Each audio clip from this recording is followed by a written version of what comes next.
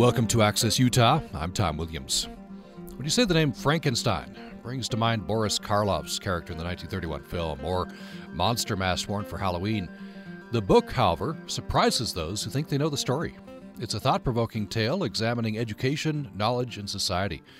Goodreads.com says Frankenstein, an instant bestseller and important ancestor of both the horror and science fiction genres, not only tells a terrifying story, but also raises profound, disturbing questions about the very nature of life and the place of humankind within the cosmos. What does it mean to be human? What responsibilities do we have to each other? How far can we go in tampering with nature? In our age, of course, filled with news of organ donation, genetic engineering, bioterrorism, these questions are more relevant than ever.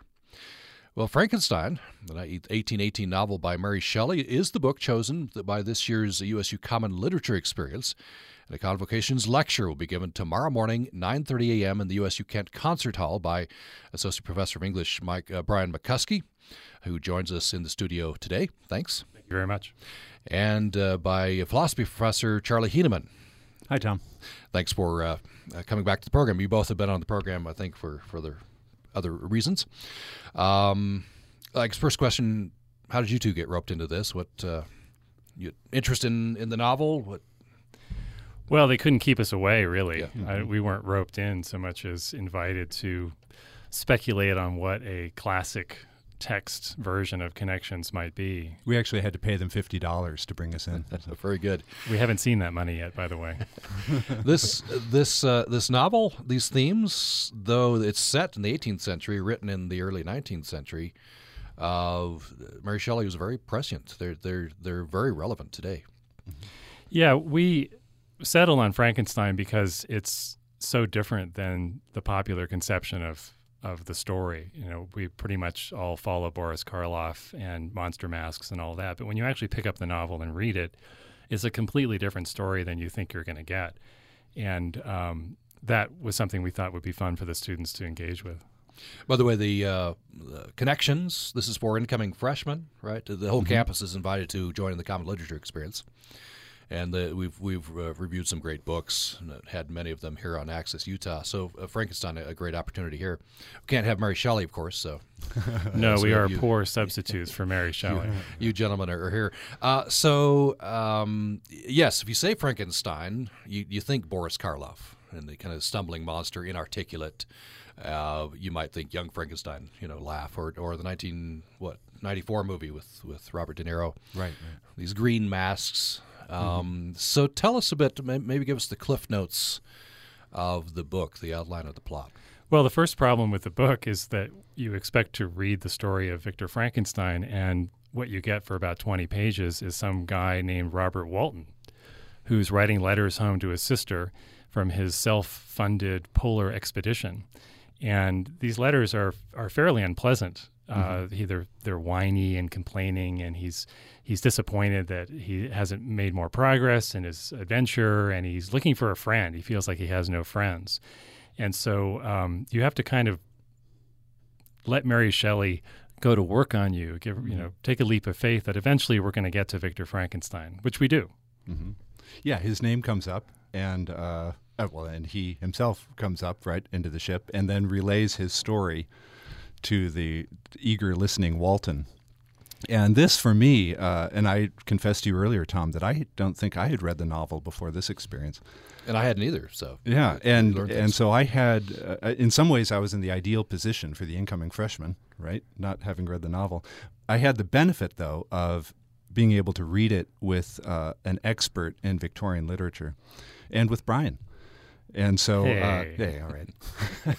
No, Brian really helped me to see some of the questions to raise. And I bring that up at this point because one of the questions you have to raise is how far you can trust the person who's telling you the story, right? Victor Frankenstein is relating his own story from his own perspective.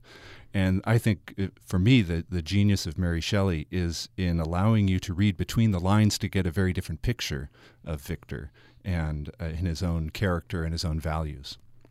The way Victor tells the story, nothing should have gone wrong. He doesn't sort of see what happened, but if you read between the lines, you can see that he makes a number of mistakes along the way. This is really the story of a young man going off to college at the end of the 18th century. and he basically completely botches the job. Mm-hmm. And so one thing we thought that would be fun to talk about with the connection students and for them to think about is, what can we learn from Frankenstein about how not to go to USU? How can we avoid a similar fate here? Because he makes very specific mistakes, starting with the fact that he decides to ignore his family, he decides to ignore his teachers, he goes to his first class late, and it's sort of a how-to manual for not succeeding at college. And in that sense, it pairs very nicely with one of the other books they're reading in Connections, which is Dr. Matt Sanders' book on becoming a learner. Mm-hmm. Frankenstein's subtitle really should be, how one guy didn't become a learner. And part of this, a major theme of the book is use of knowledge, mm-hmm. right? And are there boundaries mm-hmm. that we shouldn't go beyond? And that comes, right, this is something I learned from... there are a bunch of some fun videos that you two put together on the Connection site. This comes from the sort of the excitement of the times, right? Yeah, although it also connects with, earlier you were saying how prescient Mary Shelley was. But I think that's because the questions that she's raising are just long-standing. The subtitle of Frankenstein is A Modern Prometheus, right? And it goes back to this mythological figure who stole fire from the gods and then had to suffer for importing that technology to human society. So I think there's been throughout, probably from the moment we began to know anything, there was some fear about unlocking that one secret that was going to be our demise. And you see that throughout literature, so far as we can. And today, of course, as well, with all of the incredible potentials we have, both good and evil, I suppose, and what we might be doing to ourselves. And we can't help but ask, maybe there are some things we shouldn't know, although at the same time, we probably recognize, how can you possibly pull yourself back from trying to know those things, yeah. right? How can you will ignorance upon yourself, yeah. right? Well, and one of the huge mistakes that Victor Frankenstein makes is he gets to the point in the novel where he knows he can create life. He can reanimate this stitched together collection of dead bodies. And at that point in the novel, he has completely isolated himself. Mm-hmm. He's not talking to his fiancée. He's not talking to his father. His teachers don't know where he is. He's staying up way too late, pulling all-nighters in the cadaver lab. And it's a problem for him that he doesn't have anyone to talk to about the consequences of what he's doing, whether those consequences are scientific or moral or social. He can do it, and so he does. And the rest of the novel then is all about what happens as a result. And the lessons for us, and we think about, we have bioethicists, right? Sure. And we whole ethics departments mm-hmm, mm-hmm. to talk about what's the line, right? How far can we go, or should we go? And then we have to decide that as a society. Right. We've had discussions on this program on genetically modified foods, mm-hmm, and mm-hmm. the discussion gets quite heated. It's the food we put into our bodies. You go a few steps further. Right. If we get the ability to create life, mm-hmm. Genetically engineered life, or this kind of life versus the other, we're there, we're close, aren't right. we, right now? Yeah, most practically, I suppose, for us, it comes to questions about sharing information and sharing knowledge. And probably most listeners are familiar with the problem of, say, publishing the instructions for making a nuclear weapon, right? Or in today's terms, more real is the problems with publishing fairly easy recipes for very destructive viruses, right? And so there's really no effective way that we can limit our knowledge in these areas, but then we can raise political and social questions about how far can that knowledge be dispensed, and trying to preserve at the same time some sort of value and freedom of expression and freedom of access to knowledge. These are really, really difficult questions. Although I suppose in Mary Shelley's case, the economy is more at the individual level, right? How, forgetting about the larger societal questions, what does an individual do to sort of police themselves in terms of pursuing knowledge responsibly? There's this passage, if you don't mind, I'd like to read. Yes, certainly.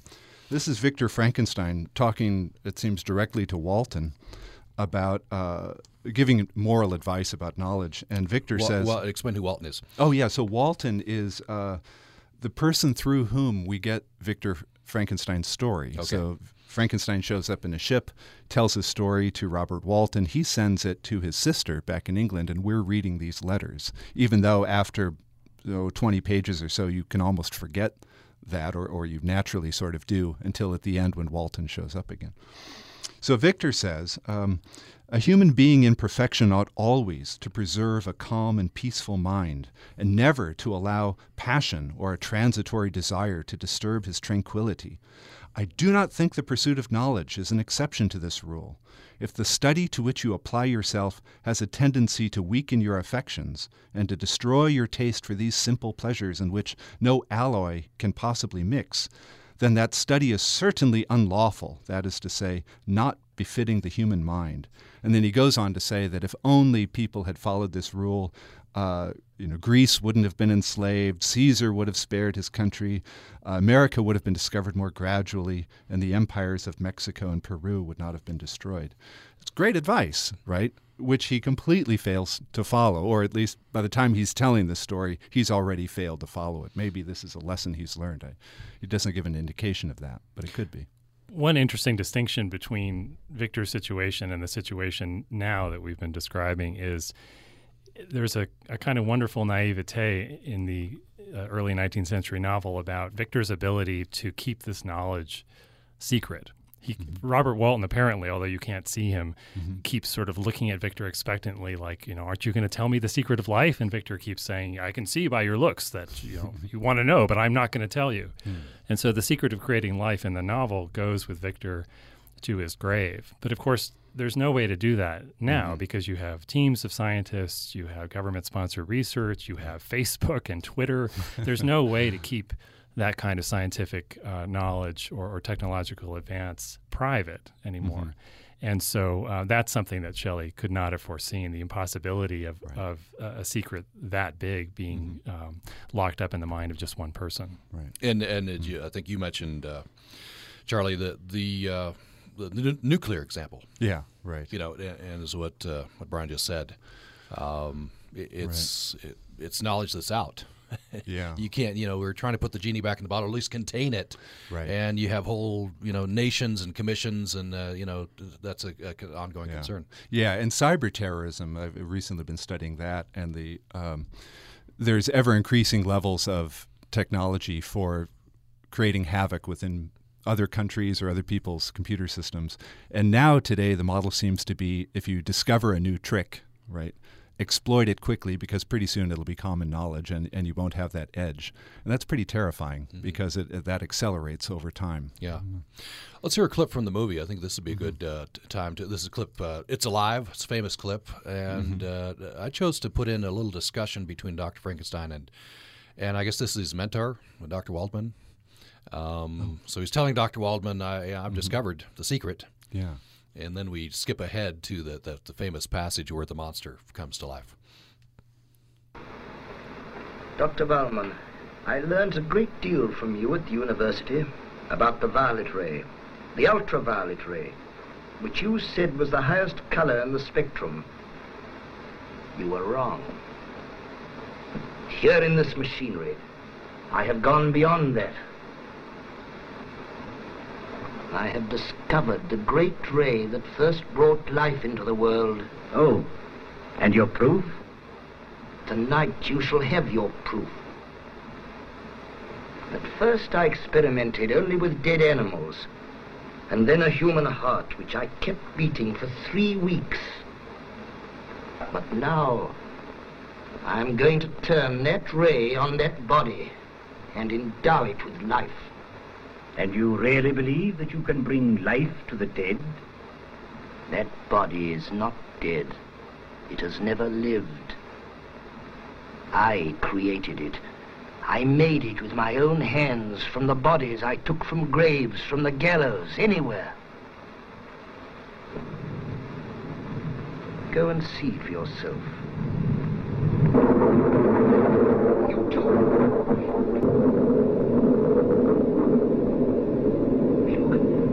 It's moving. It's alive. It's moving.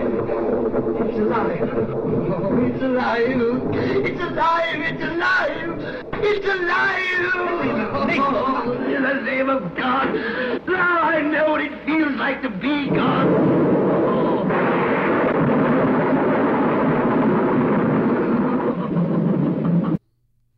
So that's from the 1931 movie, which I think a lot of us are familiar with. That's sort of the iconic images. Boris Karloff as the monster with the screw through the neck and all that thing. At the end there, he sounds crazy. And I guess that's a point that I think is in the novel. Now I know what it feels like to be God. We're testing the boundaries here, right? And Mary Shelley, certainly the movie screenwriters are saying it's problematic. Well, it's interesting the reference to God there in the clip. The original novel actually doesn't have very much to say about religion or God. Victor is much more concerned with the social and moral implications of what he's done than the spiritual or religious implications of it. That's a development in the story that occurred after the 1820s. The novel comes out in 1818. By 1823, there are stage versions of it, including one that's called Presumption, or The Fate of Frankenstein. And you can hear in the word presumption the new sense in the story that this is really about defying the will of God. Mary Shelley saw that production in 1823, and then when she revised the novel in 1831, she kind of built in and played up that sense of transgression against the divine. And that then is what ends up in the pop culture versions in the 20th century, that it's about science versus religion. But the original novel has very little to say about religion and really even less to say about science.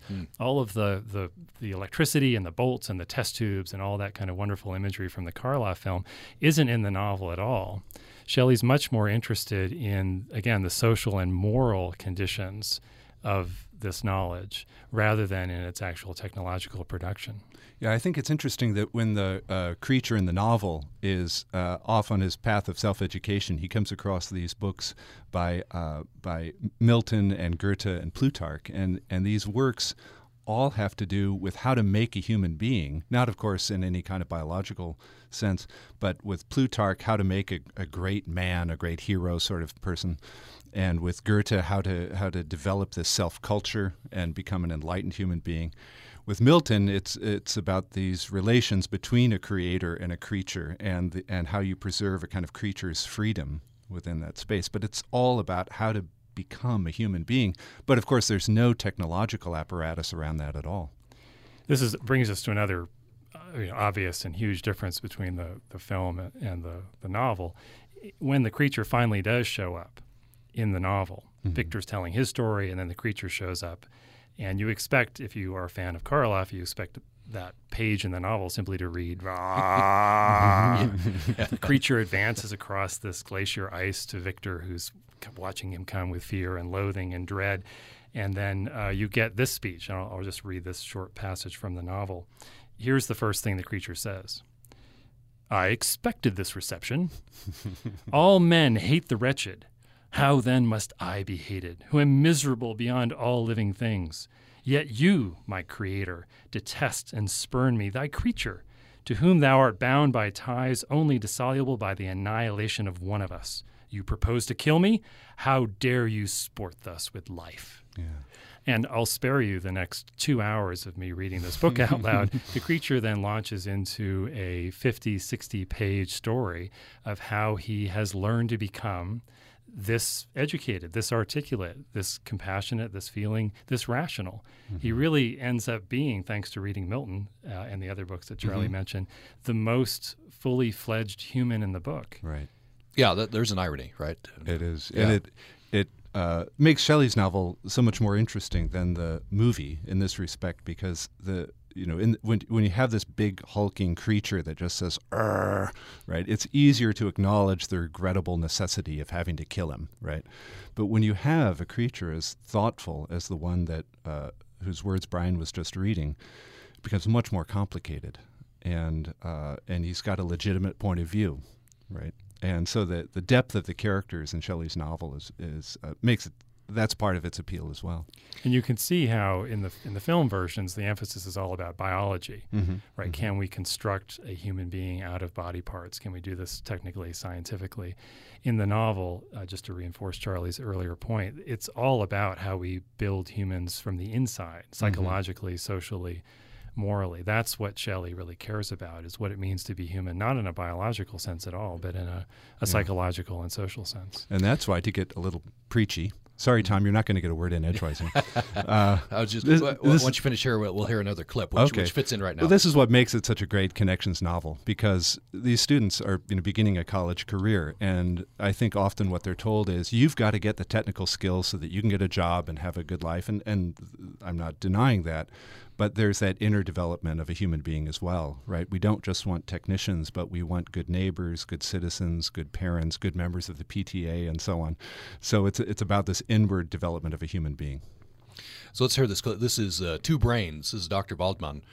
I've now acquired the European accent that that I heard in the movie. So Dr. Waldman is giving a lecture in front of a class, kind of a typical medical school scene with the tiered seats, and he has a couple of brains in front of him. And in conclusion, ladies and gentlemen, here we have one of the most perfect specimens of the human brain that has ever come to my attention at the university. And here the abnormal brain of the typical criminal. Observe, ladies and gentlemen, the scarcity of convolutions on the frontal lobe as compared to that of the normal brain, and the distinct degeneration of the middle frontal lobe. All of these degenerate characteristics check amazingly with the case history of the dead man before us, whose life was one of brutality, of violence, and murder. Both of these jars will remain here for your further inspection.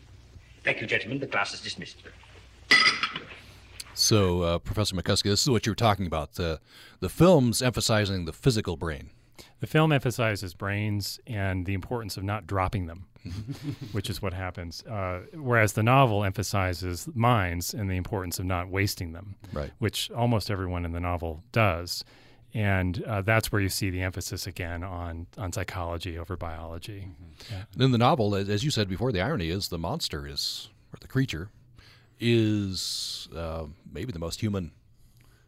He's a very self-reflective. Well, he's the most human, but he's also, of course, an arsonist and a child killer and a serial killer, and so so he is the most human. So I guess so. He has the most potential and thus fails the most spectacularly. The novel raises large questions about individual responsibility versus collective social responsibility. The creature genuinely wants to be and do good. He tries his best to fit in. He's constantly running around. Well, he's not even eating meat. He's a kind of, berry-picking, vegan, helpful citizen, and no one will let him be that because all they can see is what Shelley describes as a filthy mass. And so it's his treatment at the hands of human society, which of course has no choice but to reject him, that prompts him over time to become increasingly violent, resentful. And I think there's a way in which the Karloff film mirrors our ambivalency, because we're given all the information. The creature's got a bad brain, right? He's got this violent brain and so on. But then as the movie progresses, Boris Karloff is a sweetie, right? He loves the sunshine. He seems to be forming a nice relationship with this little girl that he comes across up until that goes bad. But so at one level, the novel is saying the film is saying you can't blame the creature. He's got a bad brain. But then the creature does all these nice things that don't seem to match that kind of diagnosis. But then in the end, he ends up, the creature being killed, and I think the audience is supposed to feel, well, that's the right result, right? So is the creature responsible or not? And the film seems to play our sensibilities back and forth on that. Here's a good place to. We've got some clips from Young Frankenstein, Mel Brooks' classic movie from 1974. We can talk a little bit about how Frankenstein, the idea, has changed over in popular culture. You were saying before we went on the air, after we heard the clip, we can talk about this, that in some ways, Young Frankenstein, captures the truth maybe better than some of the other movies. But frankly, this is just a great excuse to laugh and hear the hear the genius that is Gene Wilder and Marty Feldman. Gene Wilder is Dr. Frankenstein. Frankenstein, I think. Frankenstein. Yes. And Marty Feldman is his assistant Igor. Yes. Or Igor. There's a debate back and forth. Igor has been tasked with going out and getting a brain. Mm-hmm. He's obviously gotten the wrong brain. Here we have young Frankenstein.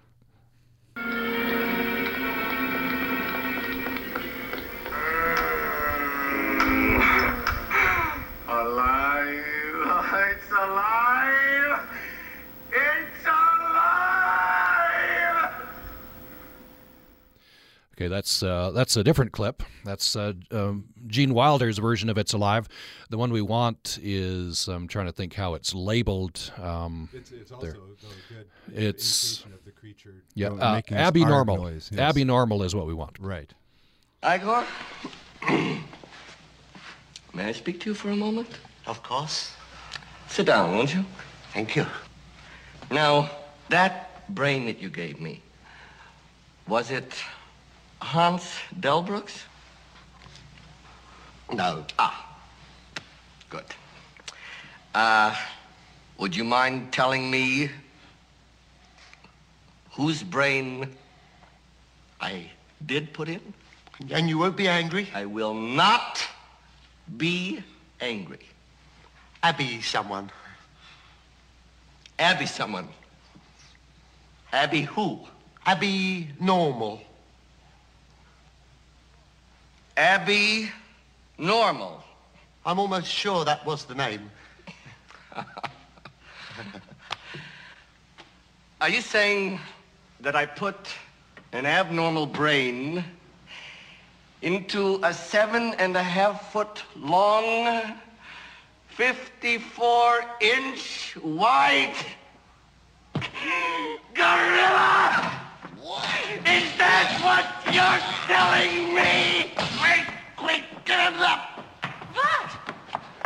3 syllables, yes? Yeah, that's good stuff. It's interesting. I don't have.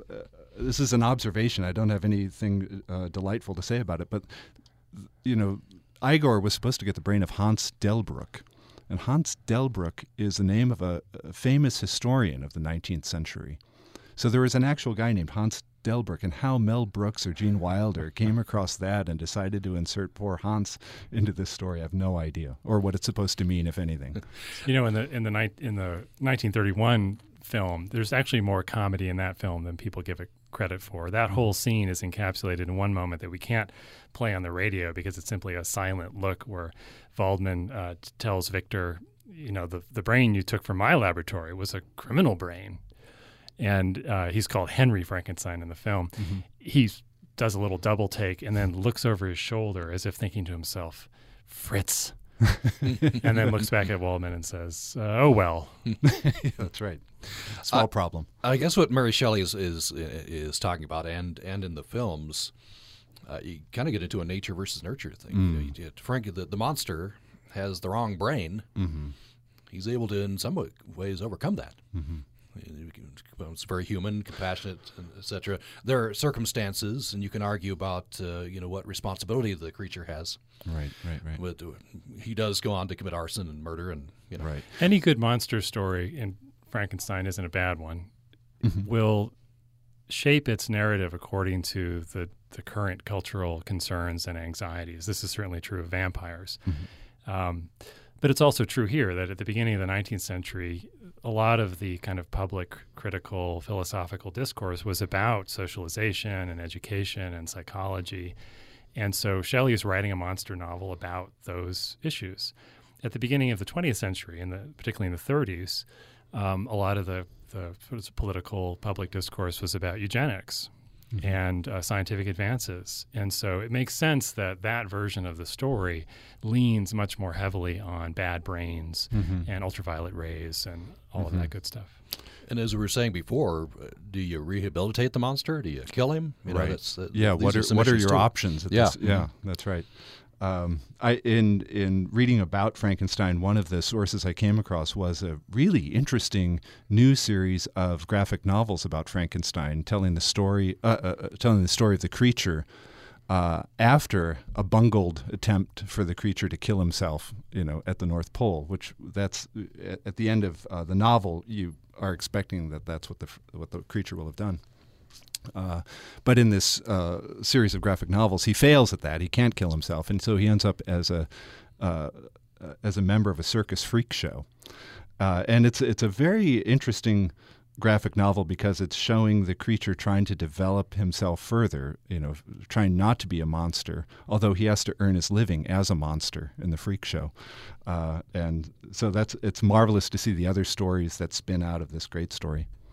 We're going to take a break. When we come back, we'll hear more about the differences between the films and the book. One thing I learned by just reading just sort of the plot of the book. By the way, on the website, the Connections USU Connections website, there's about an 8-minute synopsis of the in a video retelling of the book. The creature's attempts to fit in. He wants to fit in. That's one of his big desires. And he learns from this family that he views through a crack in the wall or something. A family that disappears from every other version of Frankenstein. Yeah. Right. That's very interesting. We'll get to talking about that and Mary Shelley, some aspect, and the times. All of that following this break. Programming on Utah Public Radio is made possible in part by our members and the Utah Humanities Council, empowering Utahns to improve their communities through active engagement in the humanities. Online at utahhumanities.org. Israeli-American composer Ofer Ben Amotz combines Jewish folk music with contemporary textures. He joined me on stage last week at the Grand Teton Music Festival. Highlights from that conversation and a stirring performance of his Odessa Trio coming up on Friday's Performance Today from APM. Friday morning at 11 on Utah Public Radio.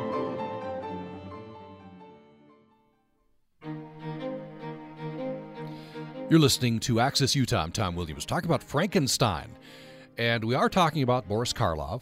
And I suppose we could get talking about Monster Mass, this green mask for Halloween. But if you dive into the book by Mary Shelley, published in 1818, revised in 1831, I believe, there's much more there. And this is a very prescient novel. It talks about big issues. What does it mean to be human? What responsibilities do we have to each other? How far can we go in tampering with nature?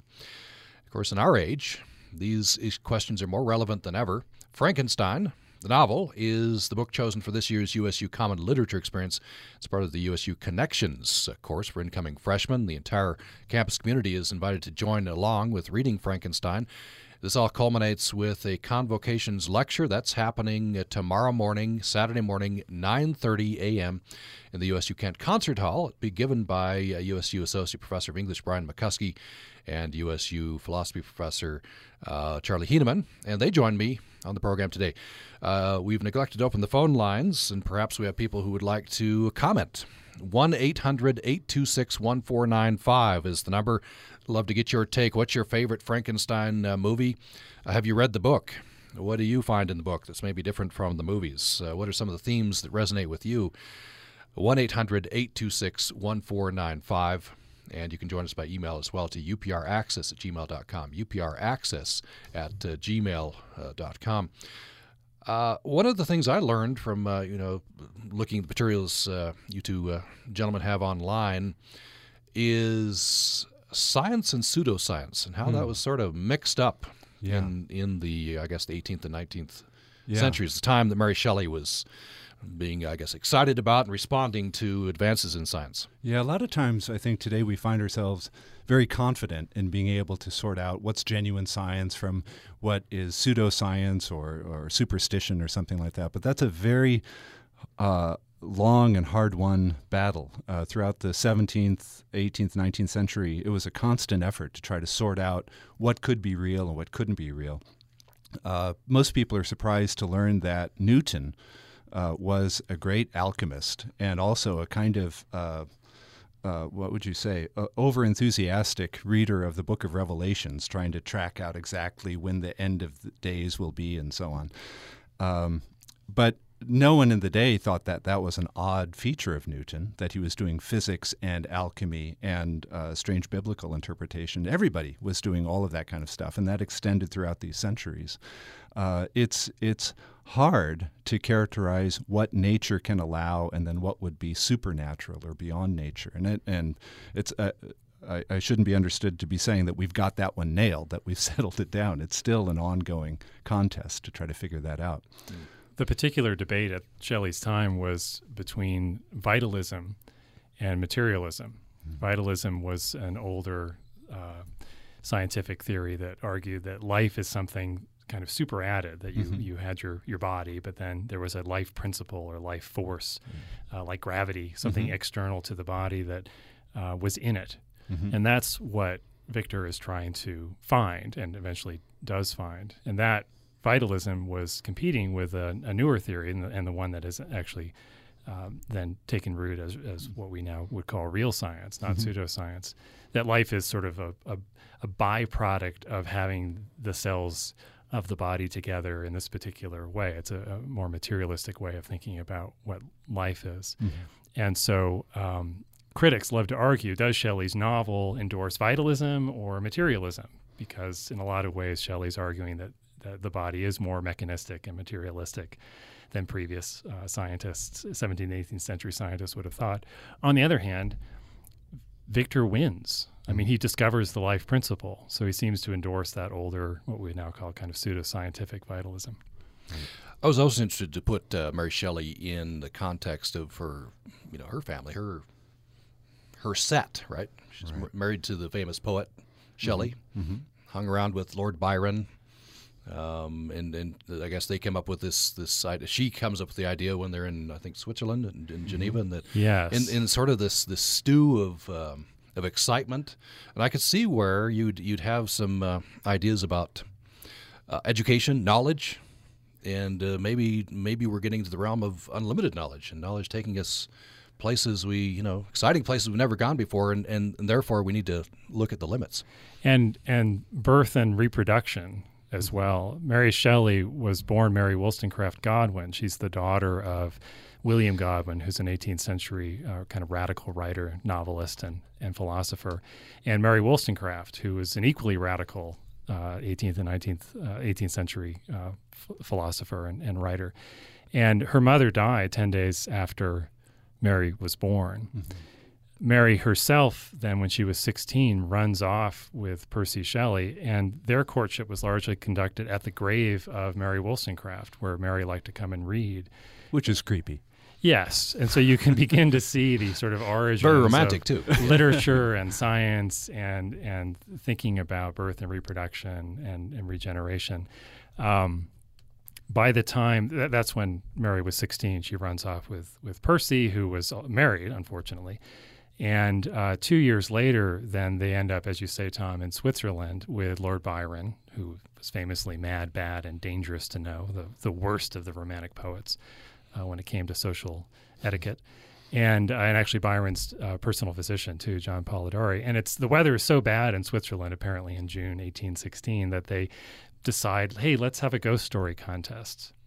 And if you're Mary Shelley, you're sitting there with two of the greatest writers of your generation and then a very well-educated doctor.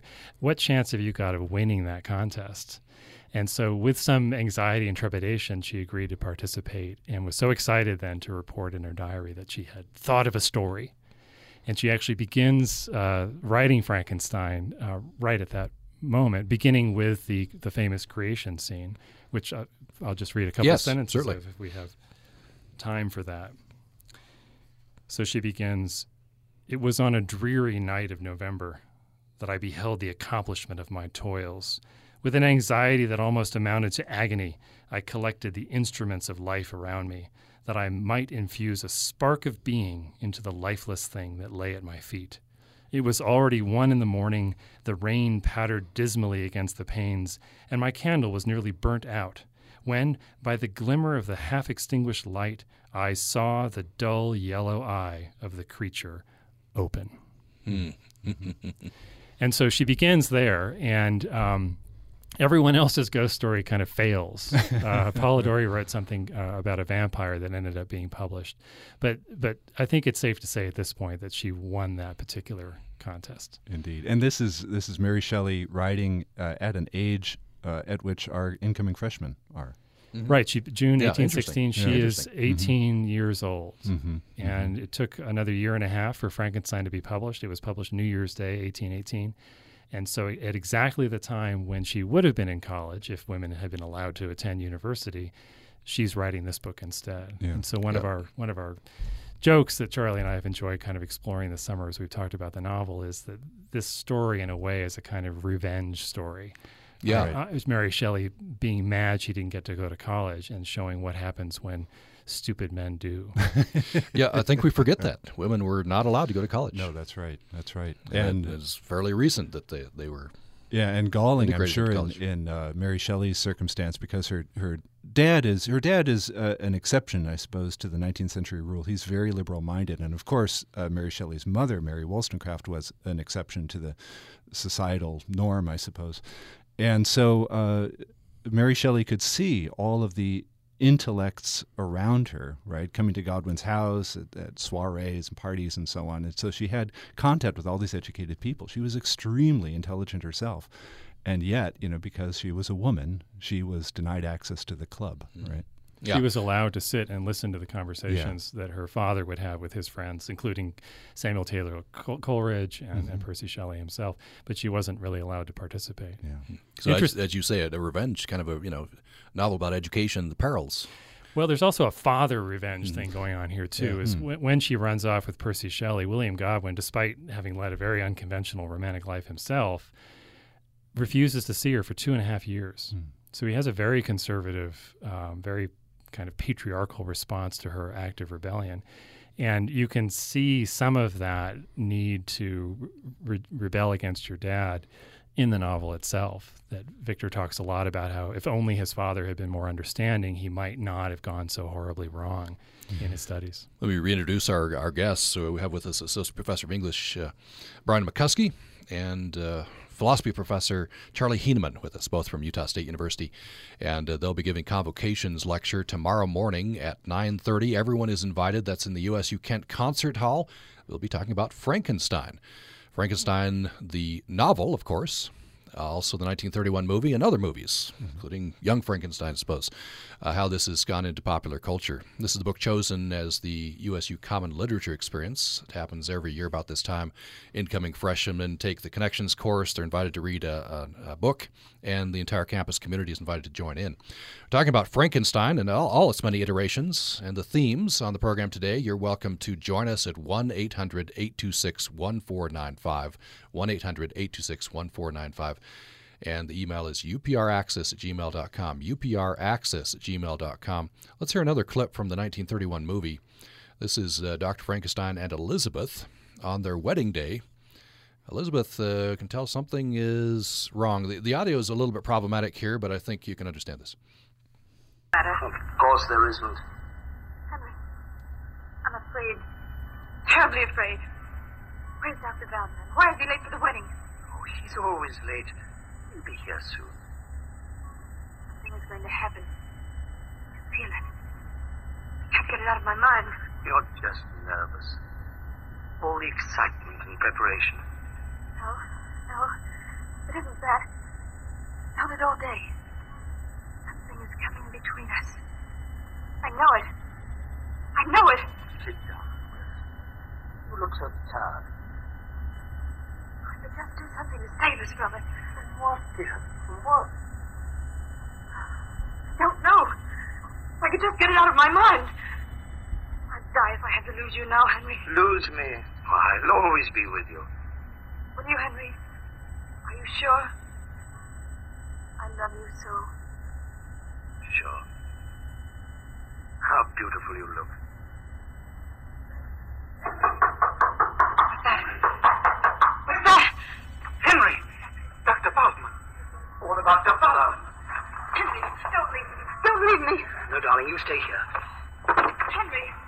Henry. The novel is, I was surprised, the novel, because some of these characters don't appear in many of the movies.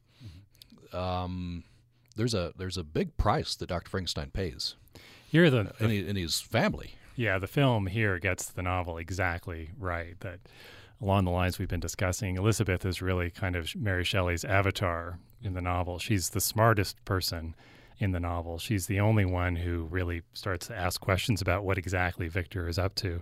And it's even funnier in the book than it is in this scene, because at one point she says to Victor, do you love another? And Victor sort of, no, of course not. But it's clear that Elizabeth should be going to university instead of Victor. She writes these long letters that he ignores. She is a reasonable, empathetic, she's the second most human creature in the novel after the creature itself. And so here you see Victor in the film clip we heard, you hear Victor shutting out Elizabeth, rejecting yet another social tie that he should be instead relying upon to bring him back into line. Let's hear another, our last clip here. This is from Young Frankenstein, and again, it's sort of an excuse just to laugh, but I think it captures sort of some of the spirit of the book. In this way, the creature, he's looking for family, right? He's looking for connection. He's in fact, he wants Dr. Frankenstein to make him a woman, which there's some plot that happens along those lines. Right. The creature understands the importance of these domestic social friendships and relationships far better than Victor does. Yeah. So let's hear this. This is Gene Wilder. You hear singing, putting on the Ritz, and then famously chiming in Peter Boyle as the monster. If you're blue and you don't know where to go to, why don't you go where fashion sits? Different types who wear a day coat, pants with stripes, or cutaway coat, perfect fits. Dressed up like $1 million trooper, trying mighty hard to look like Gary Cooper. Come, let's mix where Rockefellers walk with sticks or umbrellas in their midst.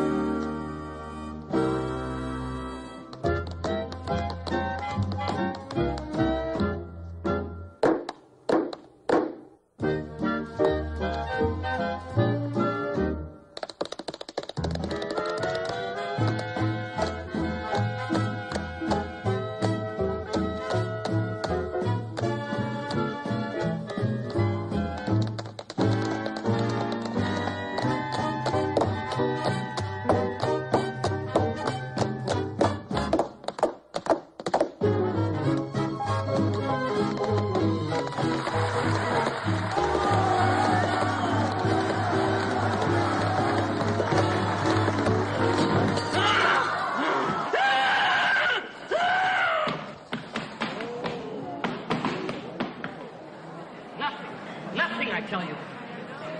5, 6, 7, 8. For God's sake, come on. Are you going to make me look like a fool?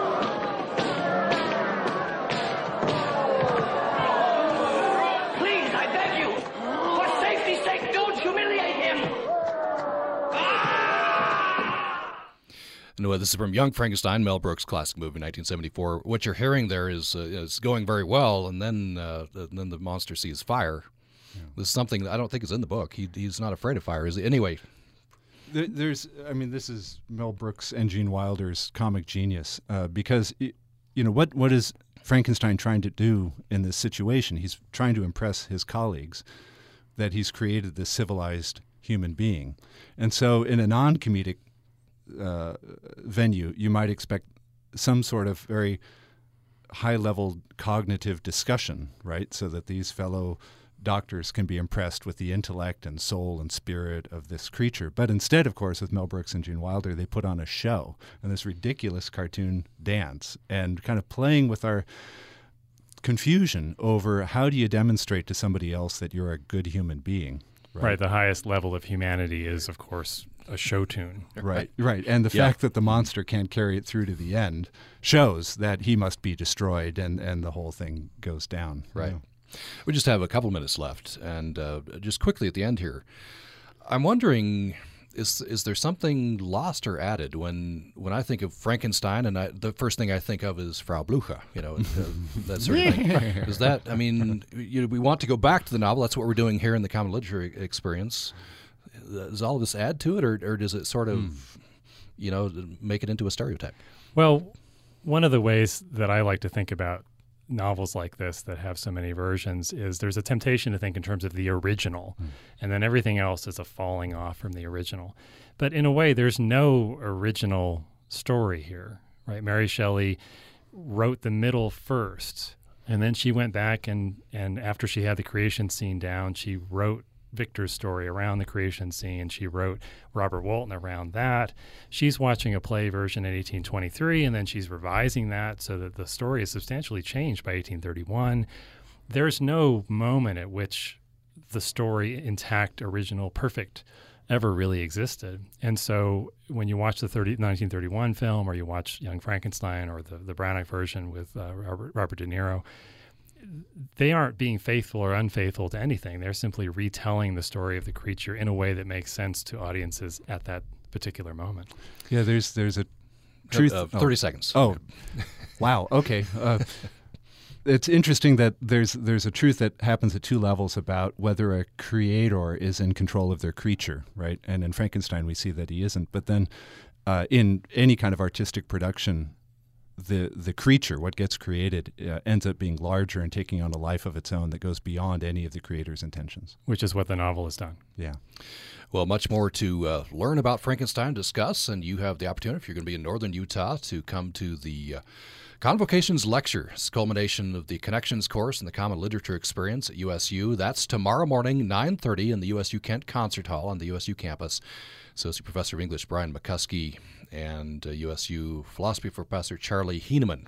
Gentlemen, thanks so much. Thank you. Thank you. And thanks for listening to Access Utah. Programming on Utah Public Radio is made possible in part by our members and Crum Brothers Artisan Bread in Logan, open for breakfast Monday through Friday at 7 a.m. and Saturdays at 8 a.m., offering a selection of French pastries and a variety of sweet and savory menu items. Details at crumbrothers.com. On the next On Being. When people come to my restaurant, what I try and do, besides growing the best carrots and besides cooking them with the best technique, is provide a story. Because when you provide a story, you generally connect people to food in a way that they otherwise wouldn't taste certain ingredients. Celebrated chef, thinker, and social visionary Dan Barber. I'm Krista Tippett. Please join us. Sunday night at 8 on Utah Public Radio. Brian Goldman was always a perfect student. A classmate of mine in high school once said that Brian Goldman would study for a blood test. Now that he's a doctor, he teaches med students. Many of them have that look in their eyes that they're pristine. They've never made a mistake, and they never will. Of course, until it happens. Making mistakes. That's next time on the TED Radio Hour from NPR. Monday morning at 10 on Utah Public Radio. Access Utah is a production of Utah Public Radio. You can listen to this episode or previous episodes of Access Utah anytime at upr.org, where you can find a link to subscribe to our podcast. This is Utah Public Radio, KUSR HD1 Logan, KUSK HD1 Vernal, KUSL HD1 Richfield, KUST HD1 Moab, KCEU Price, and KUSU FM HD1 Logan. Thank you for listening to Access Utah. Utah Public Radio is a service of the College of Humanities and Social Sciences at Utah State University. The time now is 10 o'clock in the morning.